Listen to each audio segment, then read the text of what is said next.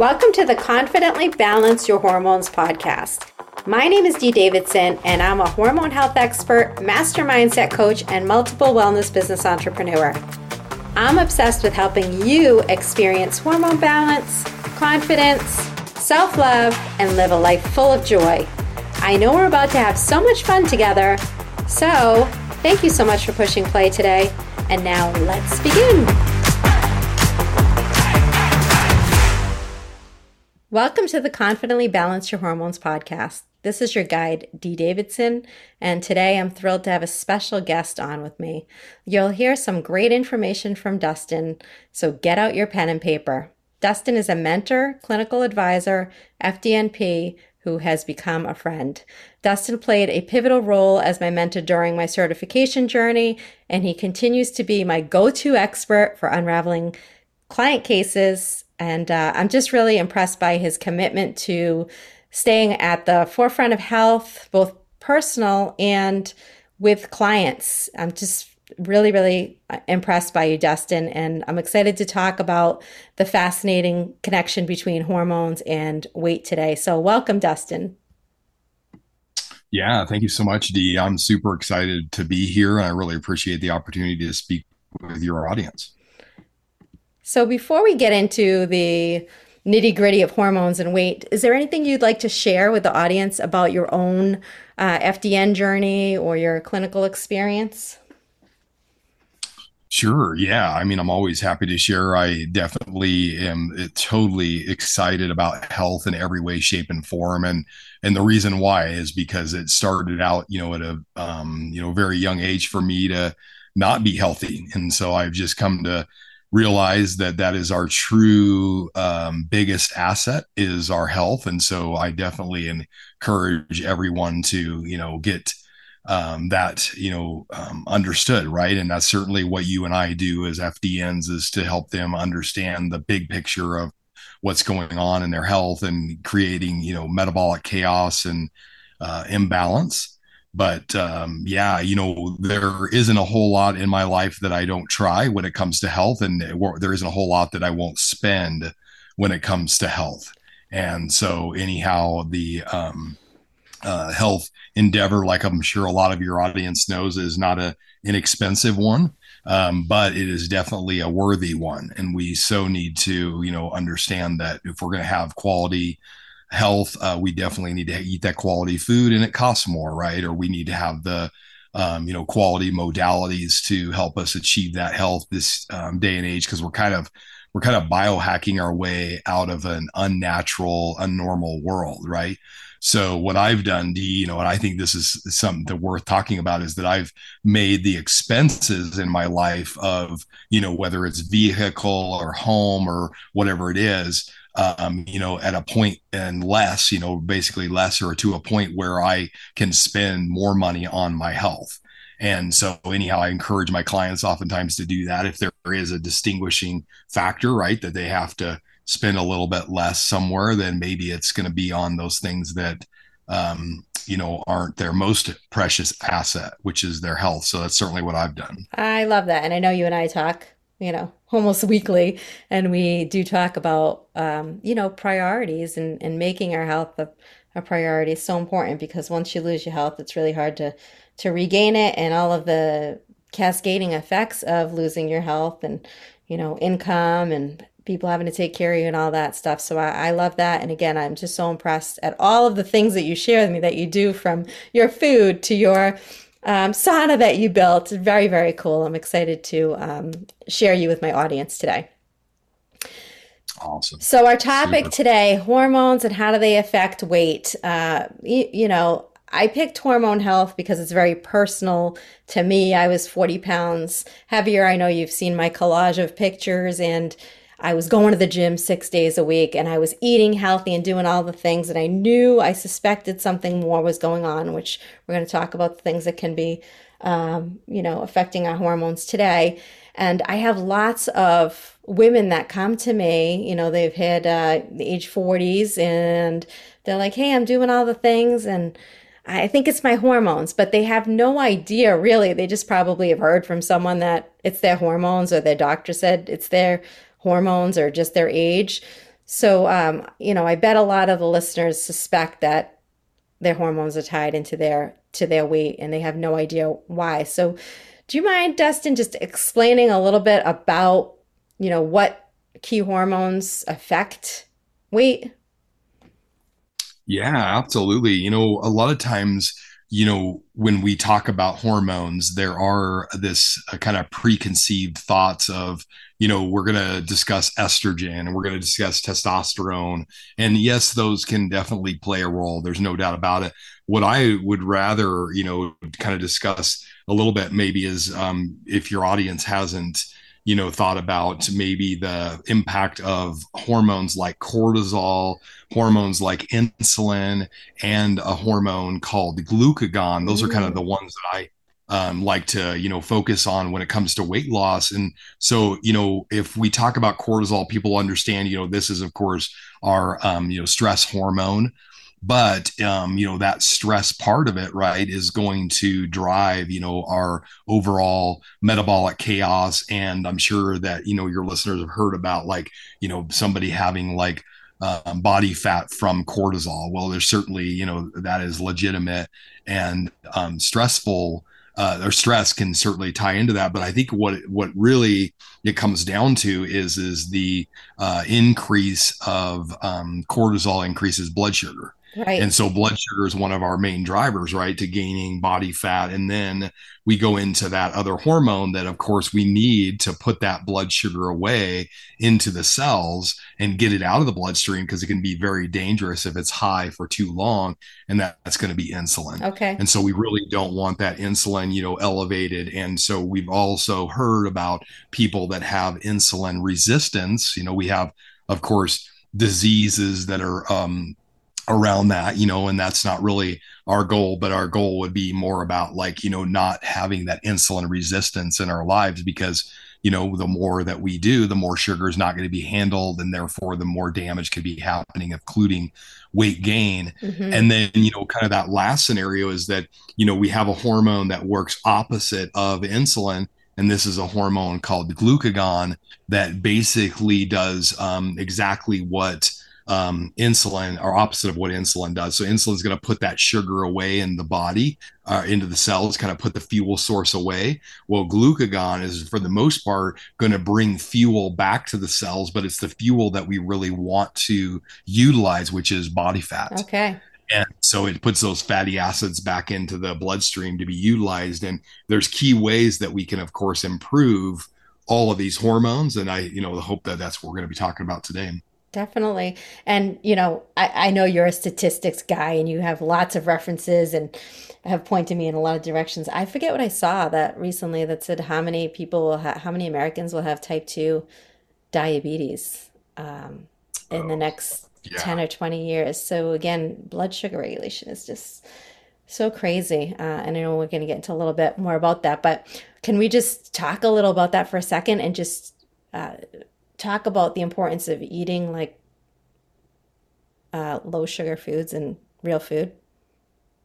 Sure, you bet. Yeah. There probably isn't a bigger focus, when it comes to health, that could be worthwhile than to get our blood sugar dialed in, as best as possible.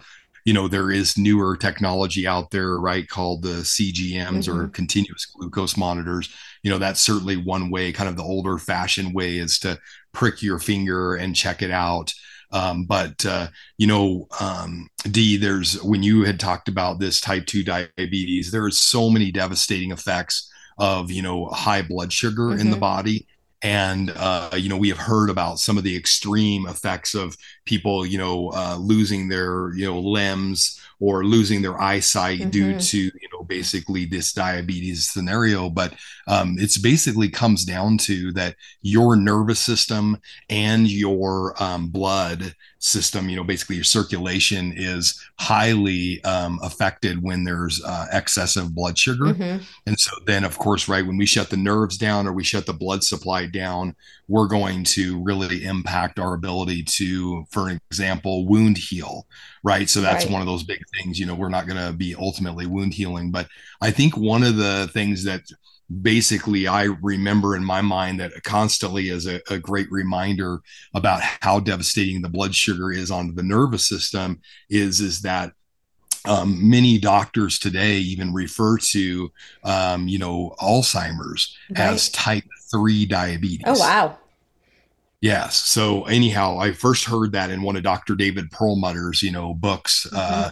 because, he's a neurologist and, he definitely knows what he's doing, Hmm. and talking about when it comes to the brain. But that just shows you right there about how powerful, right, managing our blood sugar is. If we can keep this brain from, of course, going where we don't want it to, just by managing our blood sugar, that is a very, very important scenario. And it really comes down to, I'll get a little technical here, but we have what we call advanced glycation in products that are essentially, sugar that's so high in the blood Hmm. that it attaches to protein structures in the body Okay. and basically kind of just caramelizes them or gunks them up. And ages, which is advanced glycation in products, are basically that they Wow. age the body, but bigger than that, they can contribute to these amyloid beta plaques, or these gunked up, twisted up proteins in the brain that they definitely associated with neurodegenerative diseases. Wow. So bottom line is get your blood sugar under control, right, Dustin? It's so Yes. important. And I know I went off topic a little bit here, but so, I'm sure people are wondering, you're mentioning these three hormones, but how do these hormones even get out of balance?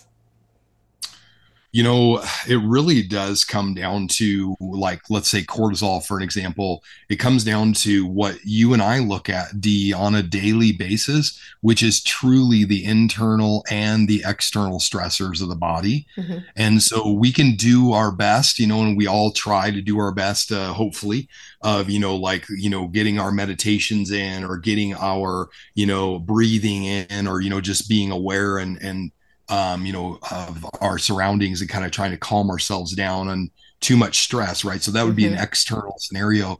But what we dive into, you and I, with these functional lab testing is the internal stressors that can certainly ramp up this cortisol, right? Right. We can have anything from, different pathogens, different bugs, of course, or, liver congestion and hormonal imbalances, when it comes down to like estrogens and testosterone and so forth, that can be definitely out of balance. But anyhow, those external stressors also Hmm. can be things like, our body care products, right, that are basically raising our stress response, those EMFs that we fill our environment with, Hmm. and so anyhow, so that would be, kind of how that cortisol would be get out of balance, is the internal external stressors. When it comes to, certainly insulin, I think that all of us understand that if we're going to be eating too much sugar, Right. that would be definitely one way of doing it. The other way would be that, we don't, of course, engage in physical activity. Uh-huh. We know that that's really an important part of it, and there's certainly a piece there, though, right, that you could do over exercising, and that would be one of these stressors to overdo cortisol, and that wouldn't be a good thing either. And so, like you were saying earlier, D, if you're gonna go to the gym, right, and you're Right. just hitting it hard all the time, you could certainly have just basically contribute to the weight gain by increasing that cortisol. Hmm. But yeah, we definitely want to, eat less sugar. Of course, that makes sense to get that insulin. That can be how it gets out of balance. Also, these polyunsaturated fatty acids, which are the seed oils Okay. that we get in these processed foods, can really decrease our ability to be sensitive to insulin. So that's certainly one thing. The Our sleeping habits can certainly get that insulin out of balance. So an example here that I heard years ago was, one night of poor sleep can make you as insulin resistant as a type 2 diabetic. Wow. So that's just one I night, know. I had right? someone say I got to catch up on sleep the other day, and I said, "Oh no, that doesn't exist. You can't That's you right. can't catch up on sleep, people."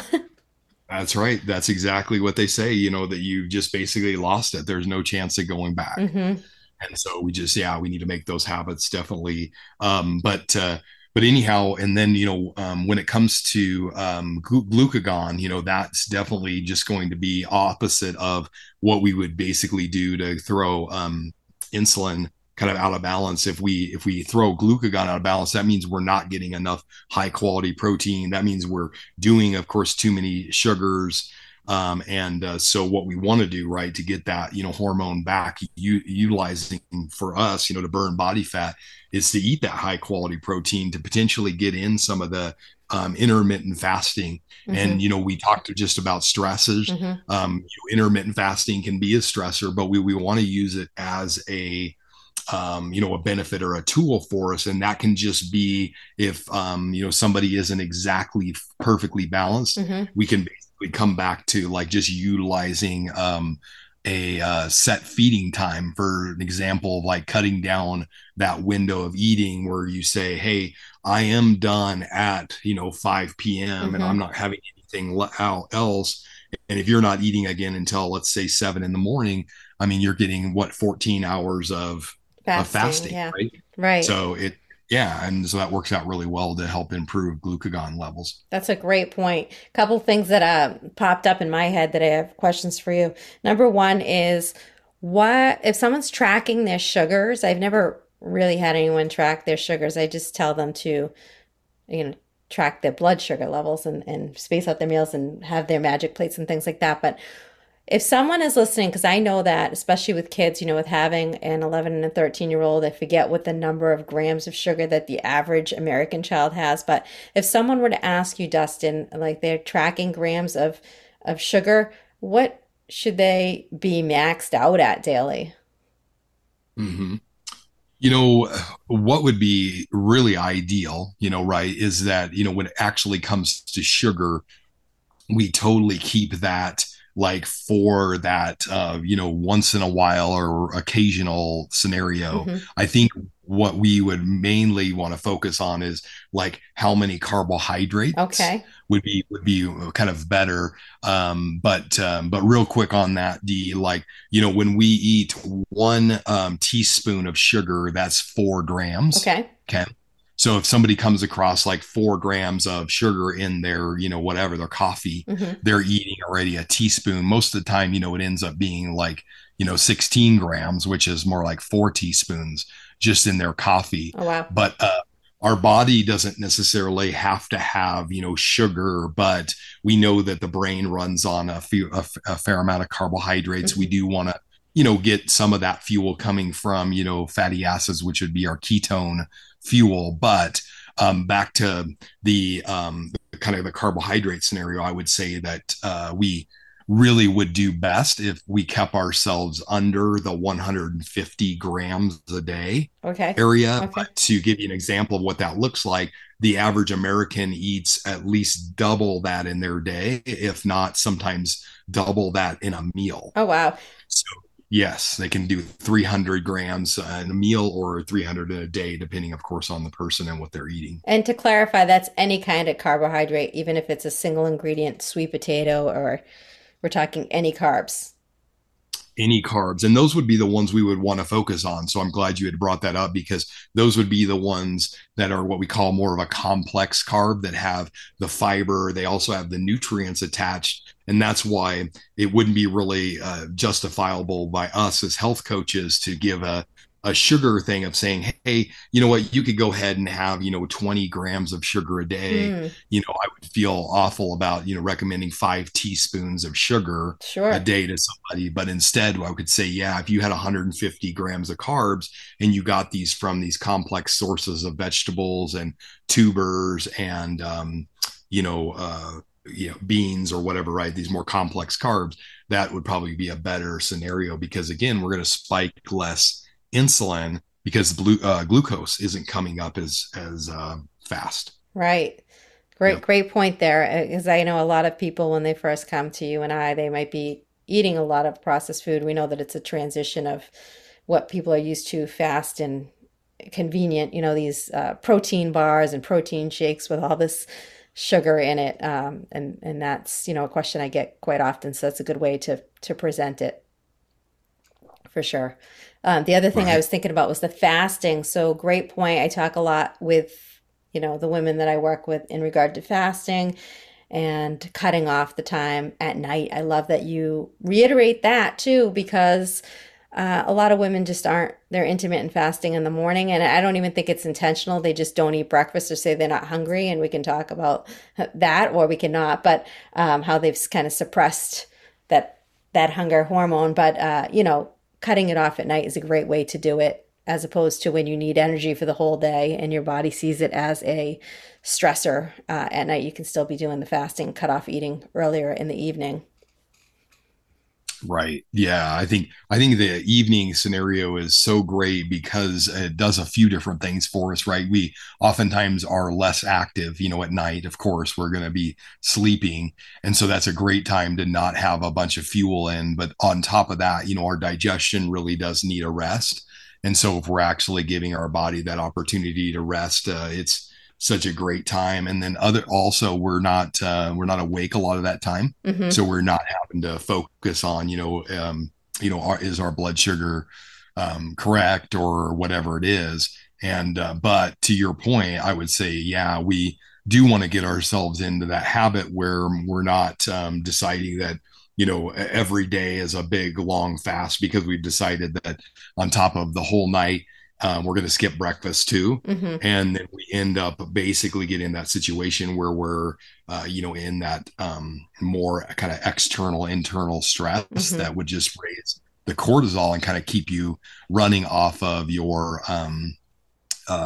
sugar that is coming from the body. And this brings up a great point. So D, if you're fasting, okay, Okay. and you actually upregulate glutathione, Hmm. sorry, not glutathione, but glucagon. Okay. If you upregulate glucagon, the other hormone we were talking about, if you get it to the point where it's basically breaking down your liver and your muscles, right? It's taking this glycogen storage or the stored sugar out of your muscles and putting this blood sugar into the body, Hmm. then guess what? We have just kind of created another stressor for the body to kind of raise blood sugar. Well, Mm. often when we raise cortisol then raises blood sugar afterwards if it's too long and too much. Okay. And so this is kind of why we don't want to do these long extended fasts all the time. Now they're okay once in a while, and when you and I see their functional labs, we can see whether or not their body actually can handle it. If they're in the exhaustive phase of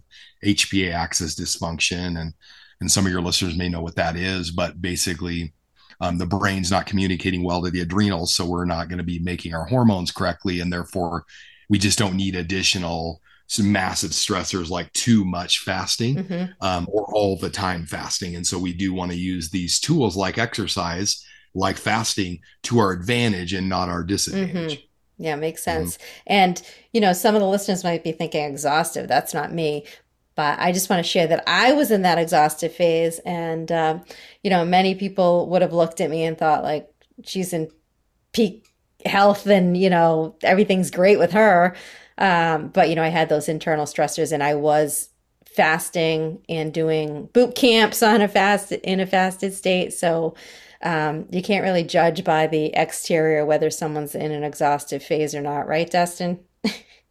Yeah, yeah, I'm right there with you. I was also there too. Yeah. Yeah. So, how can we? I know we've talked about a few things here, but how can we balance our hormones to improve weight?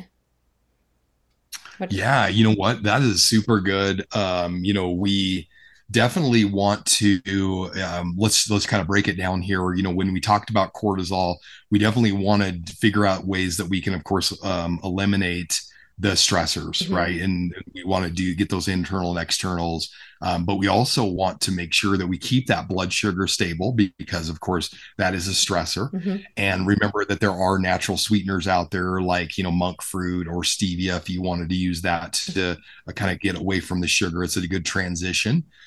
We did talk about, of course, sleeping better. That would certainly help. Let's get to bed, by 10 p.m. and try to get the blue light knocked back because that's certainly a stressor Mhm. to the body. And also, maybe avoiding a little bit less or a little more caffeine, right? We Mhm. can maybe bring in things that balance our body just a little more, like yerba mate tea or some mushroom coffee or something, We talked a little bit about the, EMFs. If we can just at least turn the Wi-Fi off at night, that'll get our body less sympathetic dominant, which Okay. is be that part of the kind of stress piece. Also, if we certainly can work with the deep breathing. I know a lot of us get into this busy day and Mm-hmm. busy life where we can shallow breathe Mm-hmm. and we don't end up, kind of managing that stress before it gets too crazy. Mm-hmm. But D, as you're so aware, like I'm such a huge supplement fan, and there's key ones that can really help us out. And I wanted to certainly give your listeners a couple of those. We do have adaptogens out there that are really helpful, Okay. like ashwagandha, Schisandra, rhodiola, milky oat seed. These things are really great, but they often come in like a mixed formula, so you Okay. can find that. But here's a great one for people that are really dealing with a cortisol overload is things like phosphatidylserine. Okay. They also call it PS, or there's a Rolora, and Rolora is made from the magnolia flower, basically, or but anyhow, so we can basically get those kind of things to help us Mm-hmm. with cortisol. Now, when it comes to insulin, we know, of course, let's drop that sugar down just a little bit, or maybe a lot, depending on who you are. We're going to increase the exercise a little bit, Mm-hmm. not overdoing it, of course, and then also, getting back into just a shortened eating window, maybe not too much intermittent. We talked about removing those polyunsaturated fatty acids, but also maybe increasing your vitamin D levels, as we know this is such a big deal for helping with sun. Yes. Our sun is one of those, but helping with insulin sensitivity. So sun would be a good source, but also, supplements. We do have good supplements that would be like cinnamon, chromium, and vanadium minerals. Bitter melanin, berberine. So there are some great things out there to help us with insulin sensitivity. Uh-huh. And then, like we talked earlier, with glucagon, let's definitely increase our high quality protein. Let's, eat less processed carbohydrates, and let's do those shorter intermittent fasting to give that body that right signal to improve glucagon. Mm-hmm. And I just have to say I love cinnamon. I put it on everything. I'll even put it on a spoon and lick it. It's just so good. Oh, It's good stuff. I'm with you. It's good It is stuff. so great. Do you get the Ceylon cinnamon? No, what is that? Ceylon is the one that they say is the very best for blood sugar management. Like you can actually get, or you can take very little and get the effect of a lot of some of the other Oh wow, I'll varieties have to look for out it. there. So yeah, take a look at Ceylon cinnamon. You can buy it, and actually, since somebody like myself loves it, just like you do, the bulk bags from Okay. like Mountain Rose Herb Company. Okay, I'll have to go out Um, there and look at it. yeah, super great. Awesome. So let's wrap up our episode with mistakes. What are some of the biggest mistakes that you see people doing, and how does it interfere with them achieving the weight that they want? Yeah, I think that's such a great question. One of those, the biggest that I've kind of come to think about is that people, in general, right, just we gravitate a little bit more towards comfort. Okay. Mm-hmm. I mean, it's natural, it's just the way it is, Mm-hmm. but we have certainly the ability to do so this day and age, even more so. And I think that if we, I want to put this just in a little bit of a perspective. So, D, if we have a vehicle, right, the Mm-hmm. input to that vehicle for its fuel is going to be gasoline. Right. Okay. So we certainly need the right input. If we want to input something into, the computer so it operates correctly, we need to do that, Mm-hmm. right? It's no different than our body. We really need to have these correct inputs. And what I see is the biggest mistake that people make is the kind of wrong input into the body. And here's a great example is that our liver and our muscles, right? They hold this stored energy, like I'd mentioned earlier, of glycogen, Right. which is stored sugar. I don't see people wringing that out. So Mm. basically, like if you had a sponge, right, that was completely saturated with water, Mm-hmm. we would need to wring that out to hold more water, Okay. right?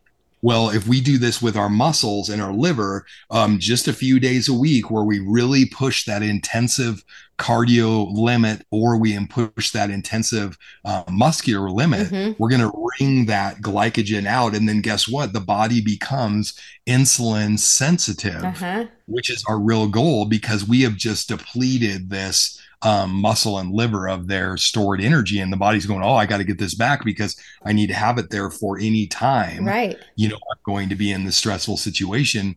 Um, I won't go too deep into all the inputs, but another one of those big inputs that we kind of sit at is this perfect, like 72 degrees Okay. that doesn't give our bodies this response that it ultimately, desired and needed as an ancestral human being, basically, of kind of this hot and cold exposure. So I Okay. do think that that's a big mistake that people don't utilize for losing weight and being their optimal healthiest fittest person Okay. is to really embrace this like sauna cold plunge scenario. And it doesn't have to be extreme, I mean, it can be as simple as maybe splashing some water on your face, Uh-huh. and that can really you and I have conversations about people getting this healthy cortisol awakening response. Right. And one way to do that is to stimulate their vagal tone.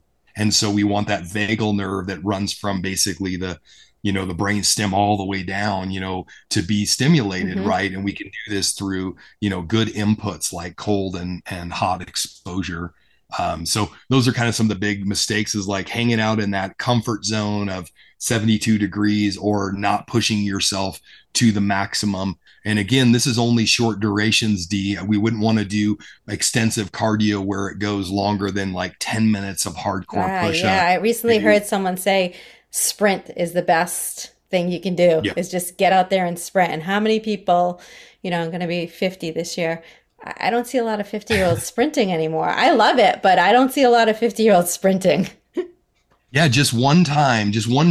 I mean, just go as hard as you can until you're just like out of breath and like you maybe have that little bit of feel in the back of your throat or your stomach, like, oh, this isn't comfortable, Right. right? And then it's over. Like that took you 2 minutes. Right. And then all of a sudden you've wringed out your liver of that glycogen or whatever, and then push the weights, a couple Mm-hmm. times a week where it's really wringing out those muscles. And we're not talking about over exercising because we're going to get right back to that cortisol piece that we were talking about earlier that we don't want to drive weight loss, inhibit weight loss with that excess cortisol. Right. And that's another thing too is, and I know you have a lot of female clients that you work with as well, is that a lot of women, they're doing the cardio and they might be doing some group classes and stuff, but they're afraid to do the weights. And I just keep reminding you that you're not gonna, bulk up. It takes a lot to bulk up by doing weights, but it certainly is something that's necessary. Wouldn't you agree, Dustin?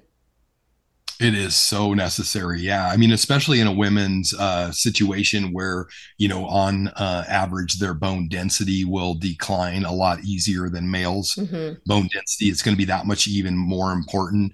But I'm actually glad you brought that up, D. I was a personal fitness trainer for 10 years, and I can't tell you how many times I heard that bulk up scenario. And it's really, really, really challenging for women to bulk up. And if they do, they're likely taking steroids. Yeah. I mean, it just is so challenging. I had a gal that worked for me for years at my personal training studio, and she lifted often and hard and heavy, and she was just very, very tiny, petite, but muscles were popping out Uh-huh. all over the place, right? There was no bulk. Right. It was just lean, and it's just the way the women's body is. Right. It's not naturally going to get bulky, Nothing to be afraid of. Do it. right? Your body will thank you. Yes. Well, thank you, Dustin, for taking the time to share your expertise and shedding light on this whole connection between hormones and weight management. As always, it was a wonderful conversation, and thanks again. Yes, my pleasure. Thank you, Dee. Appreciate it. Thank you for listening to today's episode of Confidently Balancing Your Hormones. If you enjoyed today's episode, I'd love for you to share it with a friend and also hit follow at the top of this podcast. If you have a couple of minutes and you can leave a quick review, it will help other women in need find this podcast. You can find me on Instagram at confidently_love_yourself. I would love to stay connected and hear from you.